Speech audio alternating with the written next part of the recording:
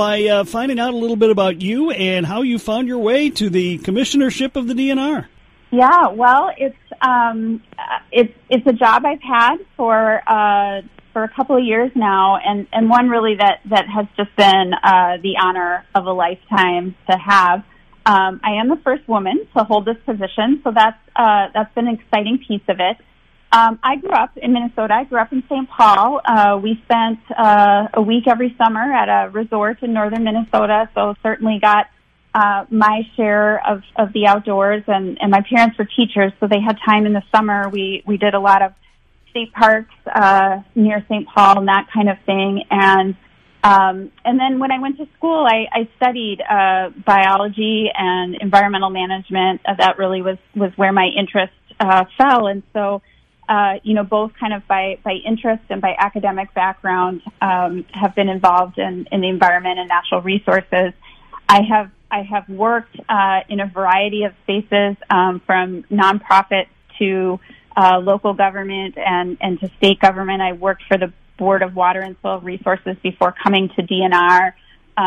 In the last administration, I served as an assistant commissioner for 4 years before taking on this position. So kind of bring that breadth of experience. I've also worked in environmental education, environmental policy, land conservation. I've done research. So kind of a broad base, both in sector and in work. So coming to this place, I feel like I still get to do a little bit of all of those things. It's really interesting that you bring up growing up and camping and doing the outdoor things. I mean, when I talk to other people, whether it's in fisheries or wildlife or non-game or whatever aspect it is, when I talk to people who work in natural resources, whether it be federal or state, that's a common theme. They grew up in the outdoors. They experienced the outdoors, and there is an unwavering passion for the outdoors for people who are involved. Yeah, I think that's very true. It is a common thread, and I think one of the things for the future is to remember, right, particularly as the demographics of our state change and maybe don't exactly match the demographics of people now participating in some of our DNR activities. We want to make sure that all Minnesotans have those connections to the outdoors, because it is that personal experience that tends to help people care about things. You go anywhere in the nation, there are people who love the outdoors, but the state of Minnesota, it is just, it's a part of our fabric, really. It's a huge part of our identity. When people outside of the state and outside of the nation think of Minnesota, they think about 10,000 lakes. They think about forests. They think about those things that we take for granted. Yeah, absolutely. It's so true. And I think part of it is because we have such a diversity of opportunities and experiences, from the prairies to the forests to the lakes. We have such high quality experiences, from our wildlife areas to our state parks to, even our local park systems, really robust in Minnesota. Our fishing, quality fishing for a whole variety of species. I mean, of course, we have the walleye opener coming up, and so, people have that on the brain, but we have panfish, we have sturgeon. I've been seeing fabulous pictures of sturgeon this spring. Muskie, bass. The bass fishery really is outstanding here. Minnesota's starting to be on the map. So, there's all of those pieces that I think really are the envy of other places around the country. And what I hear from my colleagues, who do this work professionally too, is the strong tradition of funding that we've had in Minnesota too, and the opportunities that we have through our lottery sales and our legacy funds, as well as, the more traditional sources. So that's an important piece of what makes Minnesota special too. As I've done this show for way too long, and every time I think about it, it makes me feel old. I've dealt primarily with fisheries people, wildlife people, but many times I've had the opportunity to talk with non-game wildlife people and in different aspects. But there's just so much to the term natural resources that most of us don't even consider. So if you can, describe to us everything it entails when we're talking about the Department of Natural Resources. Yeah, well, I think it's true. I think a lot of people don't realize that the scope of our Department of Natural Resources really is as broad as it is. If you only, touch one part of it, but we do have kind of that traditional fishing game, and the people that you've described. You typically have talked to the folks who manage our fish and wildlife populations, and as well as the fishing and hunting opportunities that we have here in Minnesota. We have our Ecological and Water Resources Division, so that's a place where our non-game program sits, and the team that manages many of our rare resources and special biological spaces. We have our Aquatic Invasive Species program there. We have our folks who manage our waters, particularly water quantity and appropriations in Minnesota. We have our foresters that manage our state forests. We have our State Parks and Trails division that manages those outdoor recreation opportunities. We have our law enforcement division, our conservation officers. So there really is, a diversity to the work that we do, because there is such a diversity of natural resources here in Minnesota, again, from the prairies to the forests, and of course the lakes here. Just outstanding opportunities to make sure that Minnesotans can use those in a way that supports the quality of life, but also make sure that we're sustaining the resources over time. One of the things that happened last year, I'm sure you maybe missed it. You were busy, but there was this pandemic that happened. I don't know if you were aware of that. I it, yeah. I think I saw that. It changed everything last year, and if you're looking for silver linings, we know that a lot more people involved themselves in the outdoors. We had more kids fishing, we had more adults fishing, we had vast increase in hunting and fishing license sales. We had people hitting the parks and doing recreation much more often. What is the vibe, or what have you been able to see that is helping you determine whether that's going to continue on as we slowly get back to what we consider normal? Yeah, I find it so fascinating, because when I started this job in 2019, one of my top initiatives, one of my top priorities was to really focus on connecting people to the outdoors. And so I spent a lot of time in that first year talking about, again, that personal experience that fosters people caring for our environment and our resources, talking about the health benefits that come with spending time outside. And, now I sit back and I look over the last year, and who would have known when I started this job just how important those themes, right, of connecting people to the outdoors and the health benefits and caring for the outdoors would really become the center of our lives in Minnesota over the past year. And so now we see this time where just like instinctively, Minnesotans went outside, and partially because it was something that was safe to do during the pandemic. You could get that fresh air and space out, but also because that feeling that getting outside and getting in nature and breathing fresh air and getting some physical activity and just hearing the sounds and seeing the sights of nature really does reduce stress and anxiety in people. And I think those of us who spend time outdoors know that, right? We feel that. And so across this last year, Minnesotans have been feeling that. They get outside, and it's a way for them to deal with the stress and anxiety of the pandemic, and it's a way for them to get some exercise and feel healthier and be healthier.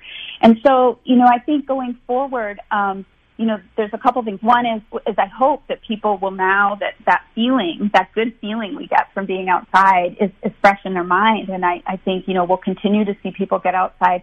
We're expecting, we've seen a lot of people bought their fishing licenses early this year, so our sales were up. Now they're about on par with where they were last year, but a lot of people buying them early, I think because people wanted to get out early and enjoy some of the nice weather. And so our park reservations, we're still seeing people making those reservations for the summer, still seeing people out using parks during the day, and same with our wildlife areas. So I think, we will see that continue. I think for our part, we want to make sure that we can continue to provide the quality of experiences that Minnesotans have grown accustomed to. And so we want to make sure that as a state, we're continuing to invest in those resources so that we can keep up with the maintenance, so that we can offer the kinds of opportunities that are relevant to people who are using them. And we want to make sure that we're stewarding the resources, too, so we're not having undue wear and tear on those resources as people enjoy them. I am pretty excited about the opportunity for people who maybe experience parks for the first time going back this year, when at some point I think we're going to be able to do some of the programs they didn't get to do last year. And that, I think, might be an additional thing that people will say, wow, I've lived here 10, 15 years. I didn't know they did this stuff here. Exactly. So last year we did have to suspend a lot of our programming, particularly the interpretive programming in the parks. Our I Can series, which is a wonderful skill building program for people who maybe don't feel like they're ready to go out and try fishing or camping or some other outdoor activity on their own, and so they can take one of these I Can classes and experience it as a group and get some tips before they go out and do it on their own. Those are coming back this year, and those have been really popular. The other thing that's been really cool is because we weren't able to do some of those in-person opportunities, our DNR staff developed a number of online webinar and how-tos related to paddling or fishing, different kinds of fishing, different turkey hunting, different kinds of outdoor activities. And so those have become really popular too. And I think it's something that, we'll be able to continue to offer people, so that for people who want that in-person experience and kind of that hands-on, they'll have that. For people that maybe don't have time to get in their car and drive to an in-person program, but can log on over lunch to a program, they'll have that opportunity as well. So that's, I think, one of the good things that's come out of this experience over the last year is the opportunity to develop some new tools and some new ways to reach people. This time of year, we're 99.9% fishing. Today is that 0.1%. We have the Commissioner of the DNR, Sarah Stroman, joining us. We're just getting started. A ton more topics to cover. This is Paul Bunyan Country Outdoors.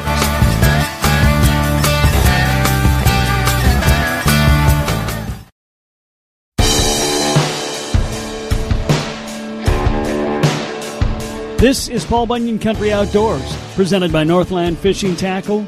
Special show today, a very in-depth conversation with the Commissioner of the DNR, Sarah Stroman. And Commissioner, one of the stats, that was provided to me, and I didn't know the exact number, but I knew it was huge. Fishing and hunting providing 48,000 jobs and $3.8 billion in economic activity. To me, one of the challenges for the people in fisheries and wildlife, and really for the DNR as a whole, is when something is that key to the economy of a state or an area, it's tough to find that sweet spot where you're working on the long-term good, and still, there's shareholders who need immediate benefit too. Patience and listening skills is a real big virtue in this business.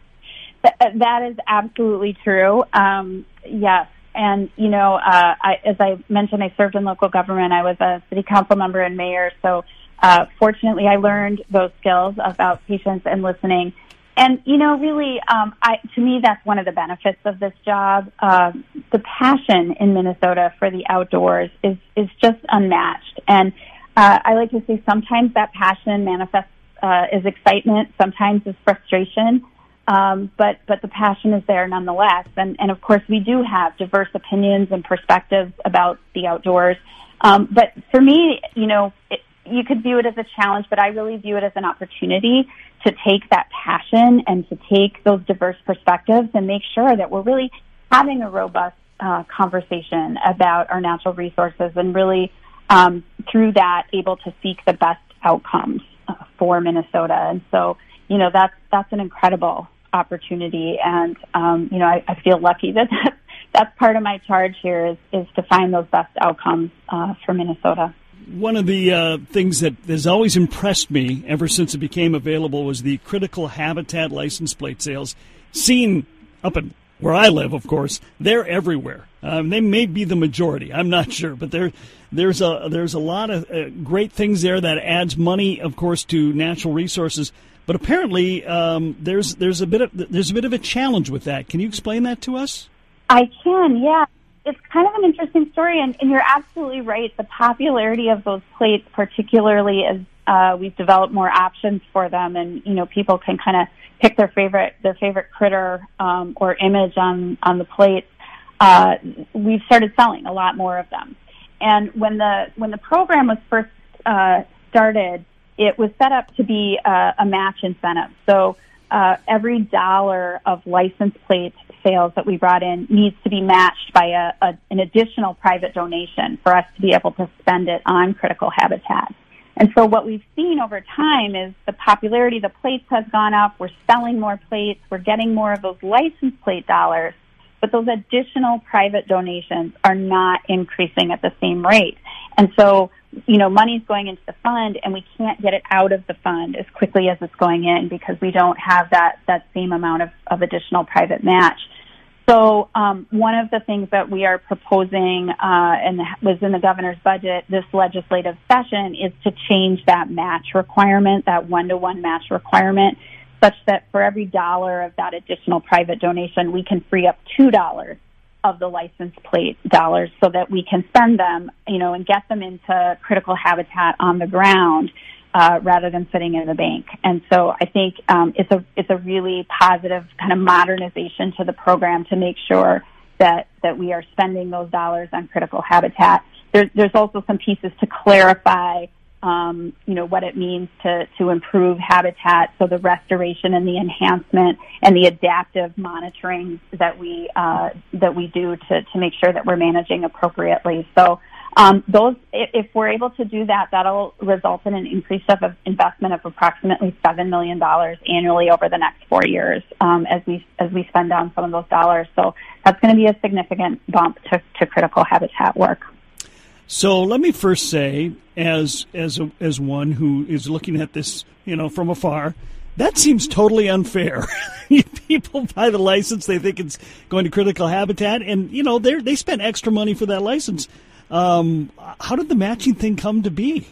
Well, as I said, in the beginning, it was set up to be an incentive for private donations. And so, a big source of that is the what we sometimes know as the chickadee checkoff or the loon checkoff on your tax form. And so that is, for the non-game program, a significant source of match. Sometimes land donations as well serve as that match. I think one of the things that has happened now, too, since the coming in of the legacy amendment is sometimes now when land is bought through that program and there's donation, then it's not being done through the critical habitat. It's, still being accomplished, but it's under a different program, so it's not counting here.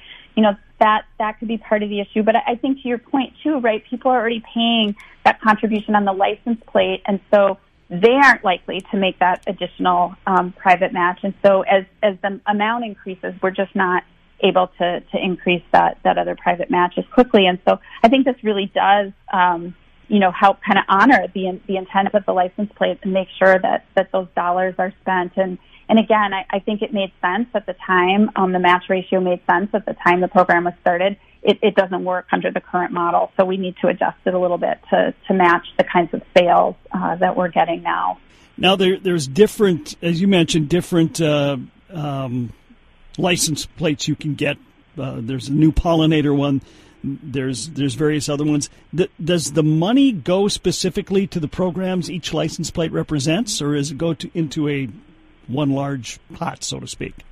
Yeah, that's a great question. It goes into the Critical Habitat License Plate Fund, and so, the reality is a lot of our critical habitat supports more than one species, right? So if you have deer habitat, that also can support a variety of non-game species and pollinators, and so it's more efficient to manage it in that pool and get multiple benefits in critical habitat across the landscape.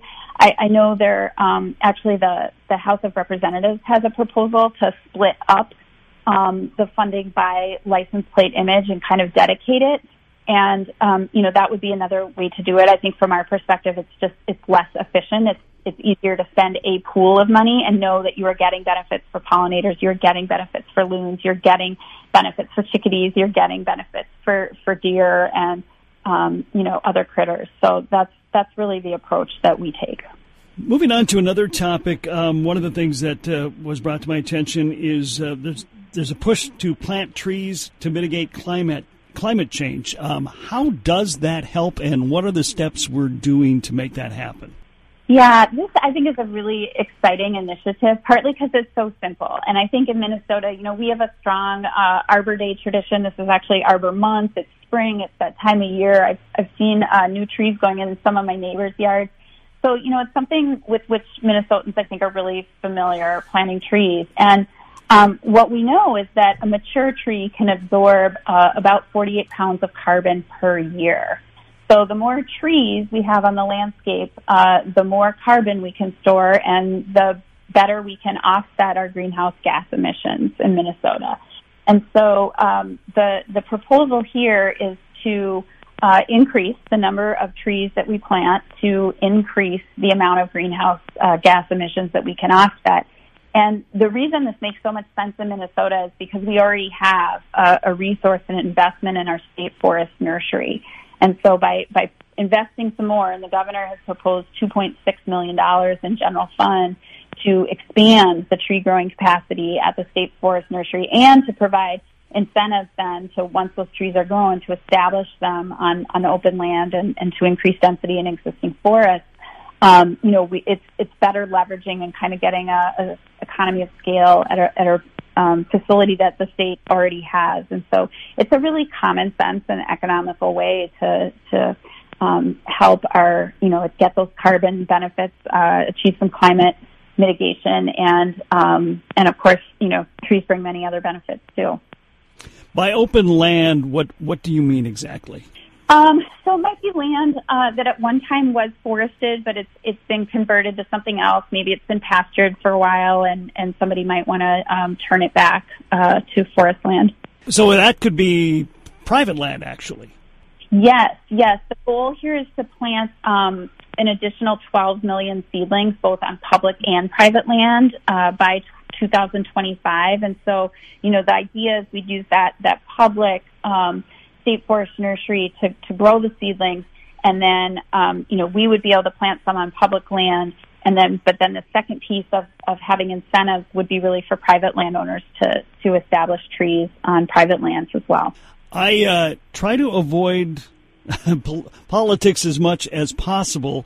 It's almost impossible in this day and age. But one thing that I have found over the years, the one place where there never seems to be any controversy about whether there's climate change or not is with people who are involved in the outdoors, whether it be private citizens or people who work in natural resources, or people who, are biologists or whatever. That seems to be an accepted thing across the board. And again, this even involves in people that you typically might think by their political stances might not buy it. If they're deeply involved and they are out there on a regular basis, they see it, and it seems to be not that controversial. Yeah, it is interesting, and I often say, it's one of the roles that I think the DNR plays in this conversation about climate and climate solutions. So it's because, not only do we have the scientists who are collecting data and watching, the trends and helping translate that, but we really do connect with people who are using the outdoors, and you can see it. So, if you're an ice angler, you know what the conditions have been on the ice, and generally our ice is going out earlier than it did, decades ago, and so you can see that. If you're a deer hunter and you can kind of track the temperatures and the changes that you see there, you see it. If you're a logger and in the woods, right, the winter conditions that allow you to take trees in the winter when the ground is frozen, sometimes we don't get those deep freezes anymore, and it becomes a challenge. So I really do think it's people who spend time outdoors, you see those changes and you experience them over time. So it's I think less difficult to convince people that it's real when you see it, and it affects the activities you're doing. Commissioner Sarah Stroman of the DNR is my guest today. We're covering a lot of topics, and we are not done yet. We've got several more I wanted to bring up.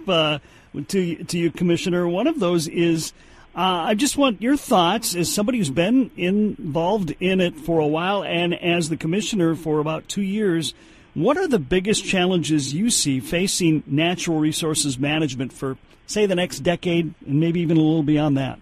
Yeah, well, there are a number of challenges. I mean, we've talked a little bit about climate change and what that means for how we need to manage our lands and waters a little bit differently. You know, we obviously have issues like aquatic invasive species and chronic wasting disease in our deer that, you know, are pretty big issues and have some urgency to them, right? Particularly, I think the chronic wasting disease where, you know, there's sort of a window of opportunity to do something about it.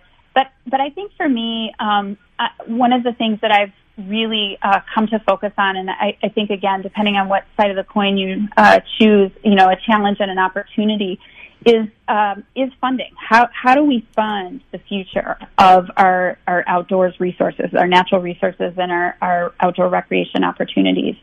And, you know, we've had in Minnesota, as I mentioned before, such a tradition of investing in these from our philanthropic community to our local governments, to our state governments, to our voters, to our, you know, outdoors enthusiasts. But the reality is we're not kind of making those foundational investments in that infrastructure the same way we were. You know, we're still using old infrastructure on our boat ramps. We're still using old infrastructure in our state parks, and, you know, we're only getting to replace it and modernize it at a pretty slow pace. And so I think one of the challenges is building a sustainable, forward-looking funding model that really addresses the system of natural resources and outdoor opportunities that we want to have down the road in Minnesota. Not that reflects, you know, the past, but really looks forward. And I think there's an incredible opportunity to do that right now because we are seeing every day how important these outdoor spaces and natural resources are to Minnesotans. I mean, what would this last year have been like for people if they didn't have those opportunities to get outside, to get on the water, to get out into the woods? And so, you know, I think there's an opportunity for us to really think about what is the future that we want and to really do some work on thinking about a funding model and making some recommendations and working with the legislature to make sure that we've built a sustainable funding future for our outdoors. You're listening to Paul Bunyan Country Outdoors. My privilege and honor to have the Commissioner of the DNR, Sarah Stroman, on the show today. And Commissioner, what would you say the top priorities are for the DNR in the next few years? Yeah, well, there are a few of them. And as I mentioned when I came in, you know, one of those top priorities was really around connecting people to the outdoors. And I think that's still up there. Again, we've kind of seen that happen over the past years, but I still think it's really important to make sure that Minnesotans have those opportunities to connect to the outdoors in meaningful ways as a way to contribute to human health and prosperity and quality of life, and also in a way that builds stewardship for our special places and shared natural resources. Another priority is to really enhance the ways that we engage the public. And so I think it's both engaging Minnesotans to ensure that as the DNR, we consider all Minnesotans in providing services and creating those durable natural resources decisions, as I said, including all those diverse perspectives to get to the best outcome that we can by better understanding the diverse interests and building trust and making sure people understand that they can play a role in our work. And I'll mention a couple others. One is expanding diversity, equity, and inclusion. And I think, this is really important as we think about the changing diversity of Minnesota's population. And we want to make sure that our programs and our resources and our decision-making processes serve that diverse population in Minnesota, again, so that we continue to have people engaged in this work. And then I think, we talked a little bit about climate change, but the other one is really thinking about how we address critical natural resource issues proactively. So how do we get to some of these issues on the front end, like, as I mentioned, chronic wasting disease, not waiting till it's too far gone to do something about it, but really being proactive and trying to limit the spread of that disease, being aggressive on the front end. So those are a few of the priorities that we've been focused on, continuing work on it, and there are things that kind of you'll see threads of sprinkled in the work that we do across the department. Speaking of diversity, one of the things that I've seen grow tremendously in the last probably decade for sure. When I first started doing the show again back in the Paleozoic era, I talked to guys. That's all I talked to was guys. And within the last decade, I'm talking to more and more women, like the commissioner of the DNR, for example. I just talked to Dr. Carstensen about CWD about a week or two ago. There's a lot more guides and professional anglers that I'm talking to that are women. That is one area where I have seen tremendous growth in the outdoors in the last few years, and I expect that to continue to grow. One of the other things that's really, I think, spurring that is competitive shooting sports in high schools, competitive fishing in high schools, giving girls an opportunity there, too. Yeah, absolutely. And I think, for me, I've had both a long-time interest and an academic background in this area.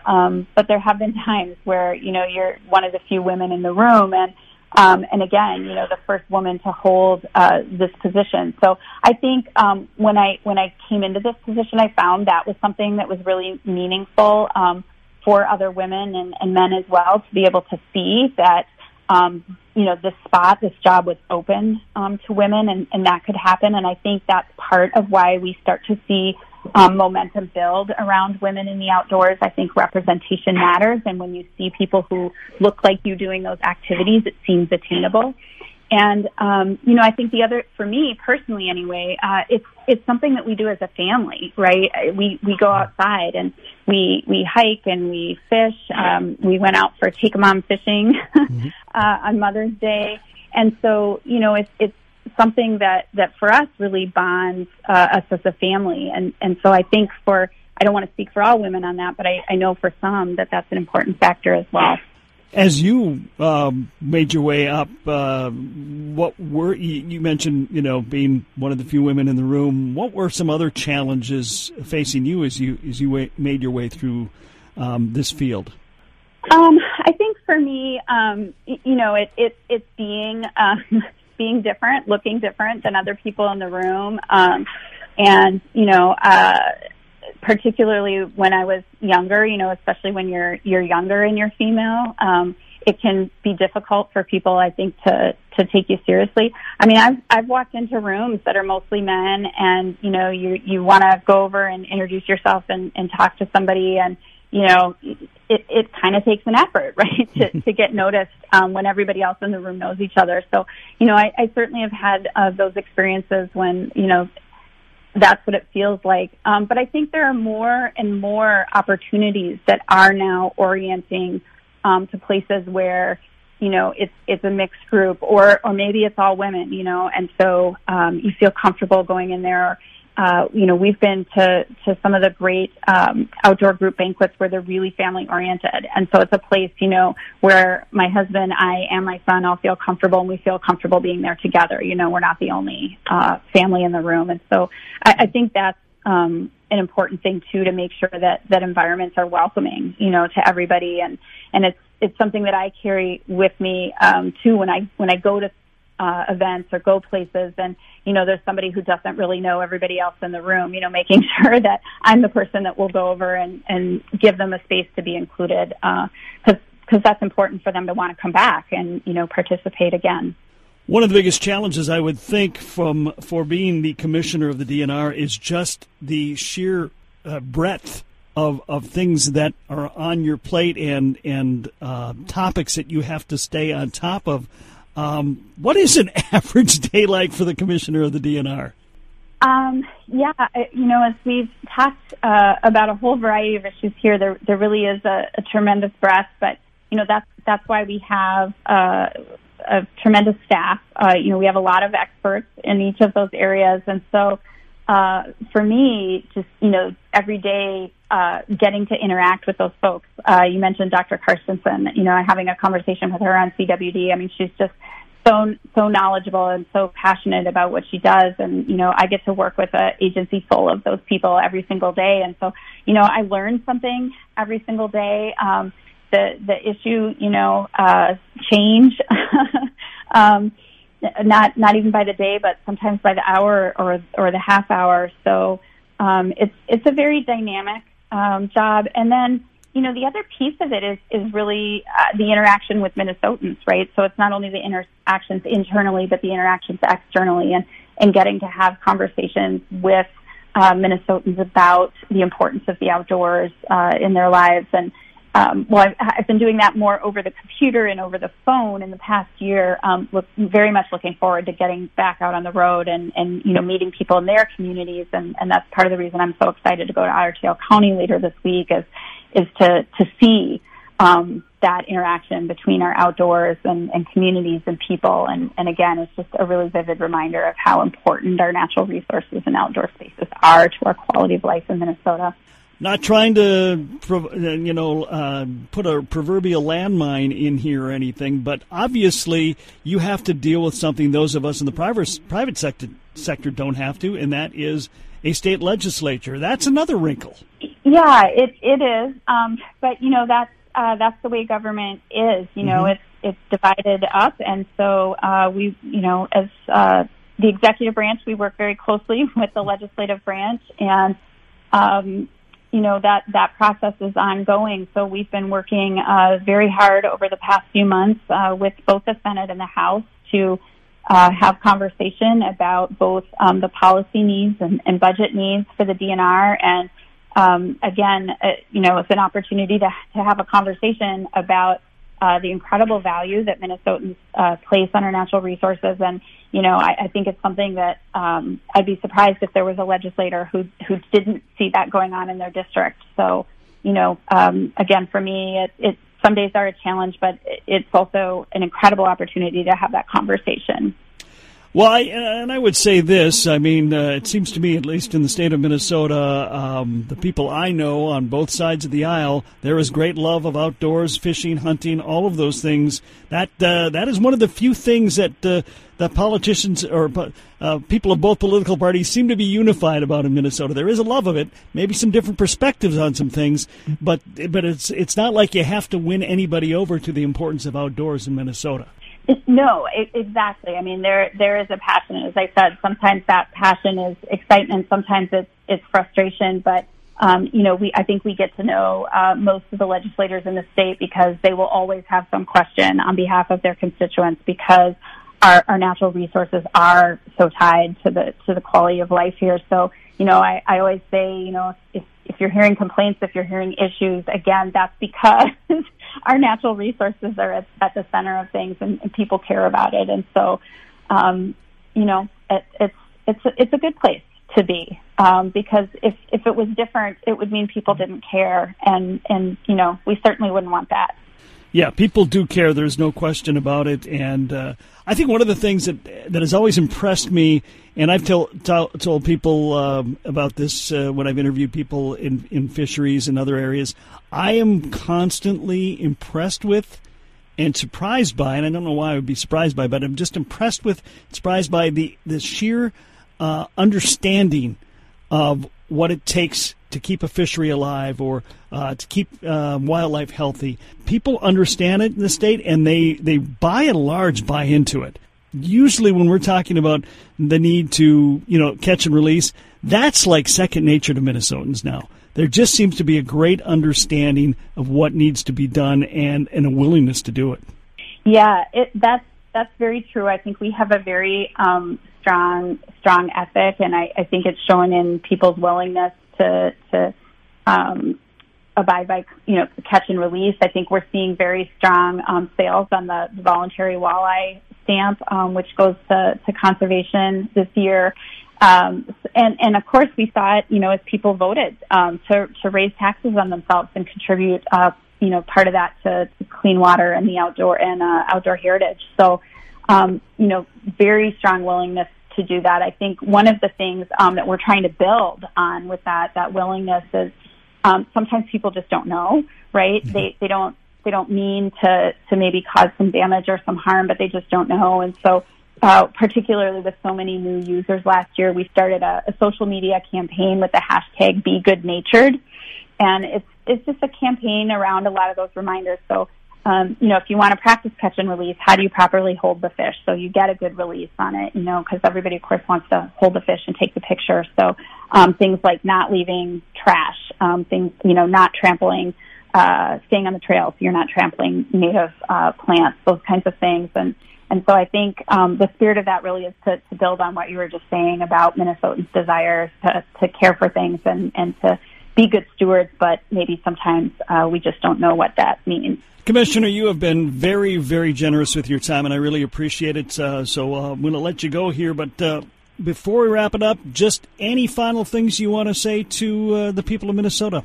Oh, well, first of all, I will say to you, this has been a great conversation. So thanks so much for having me. I'd be happy to come back anytime and talk more about the outdoors. And, I think the last thing that I would leave for Minnesotans is it has been so wonderful to see so many Minnesotans outside over this past year. And, I think it's wonderful that folks have been able to enjoy just these incredible high-quality outdoor experiences that we have in Minnesota. And so keep it up. We'll keep up, hopefully, the investment in those spaces. You want to make sure that you let people know, let decision makers know the value that we place on those by continuing to use them and enjoy them. Sarah Stroman is the commissioner of the DNR, generously sharing a lot of information with us today. Commissioner Stroman, thank you for the time today. Truly appreciate it, and enjoy your Minnesota summer. Thank you very much. I'm looking forward to it. Tomorrow we get back to fishing. The Muskie opener is Saturday. Kevin Cochran will join us to talk about that. We'll have Dick Beardsley in to talk about everything else. And we always tell you to subscribe to the podcast because there's always bonus podcast content. Well, we got bonus podcast content. We got Mandy Urich and we got Steve Saponiak of Predator Guide Service. He'll be talking Mille Lacs muskie fishing. You can subscribe at Podcast One on the Pod MN app or wherever you get your podcasts. And don't forget to like us on Facebook and follow us on Twitter. This has been Paul Bunyan Country Outdoors. I'm Kev Jackson. Thanks for joining us.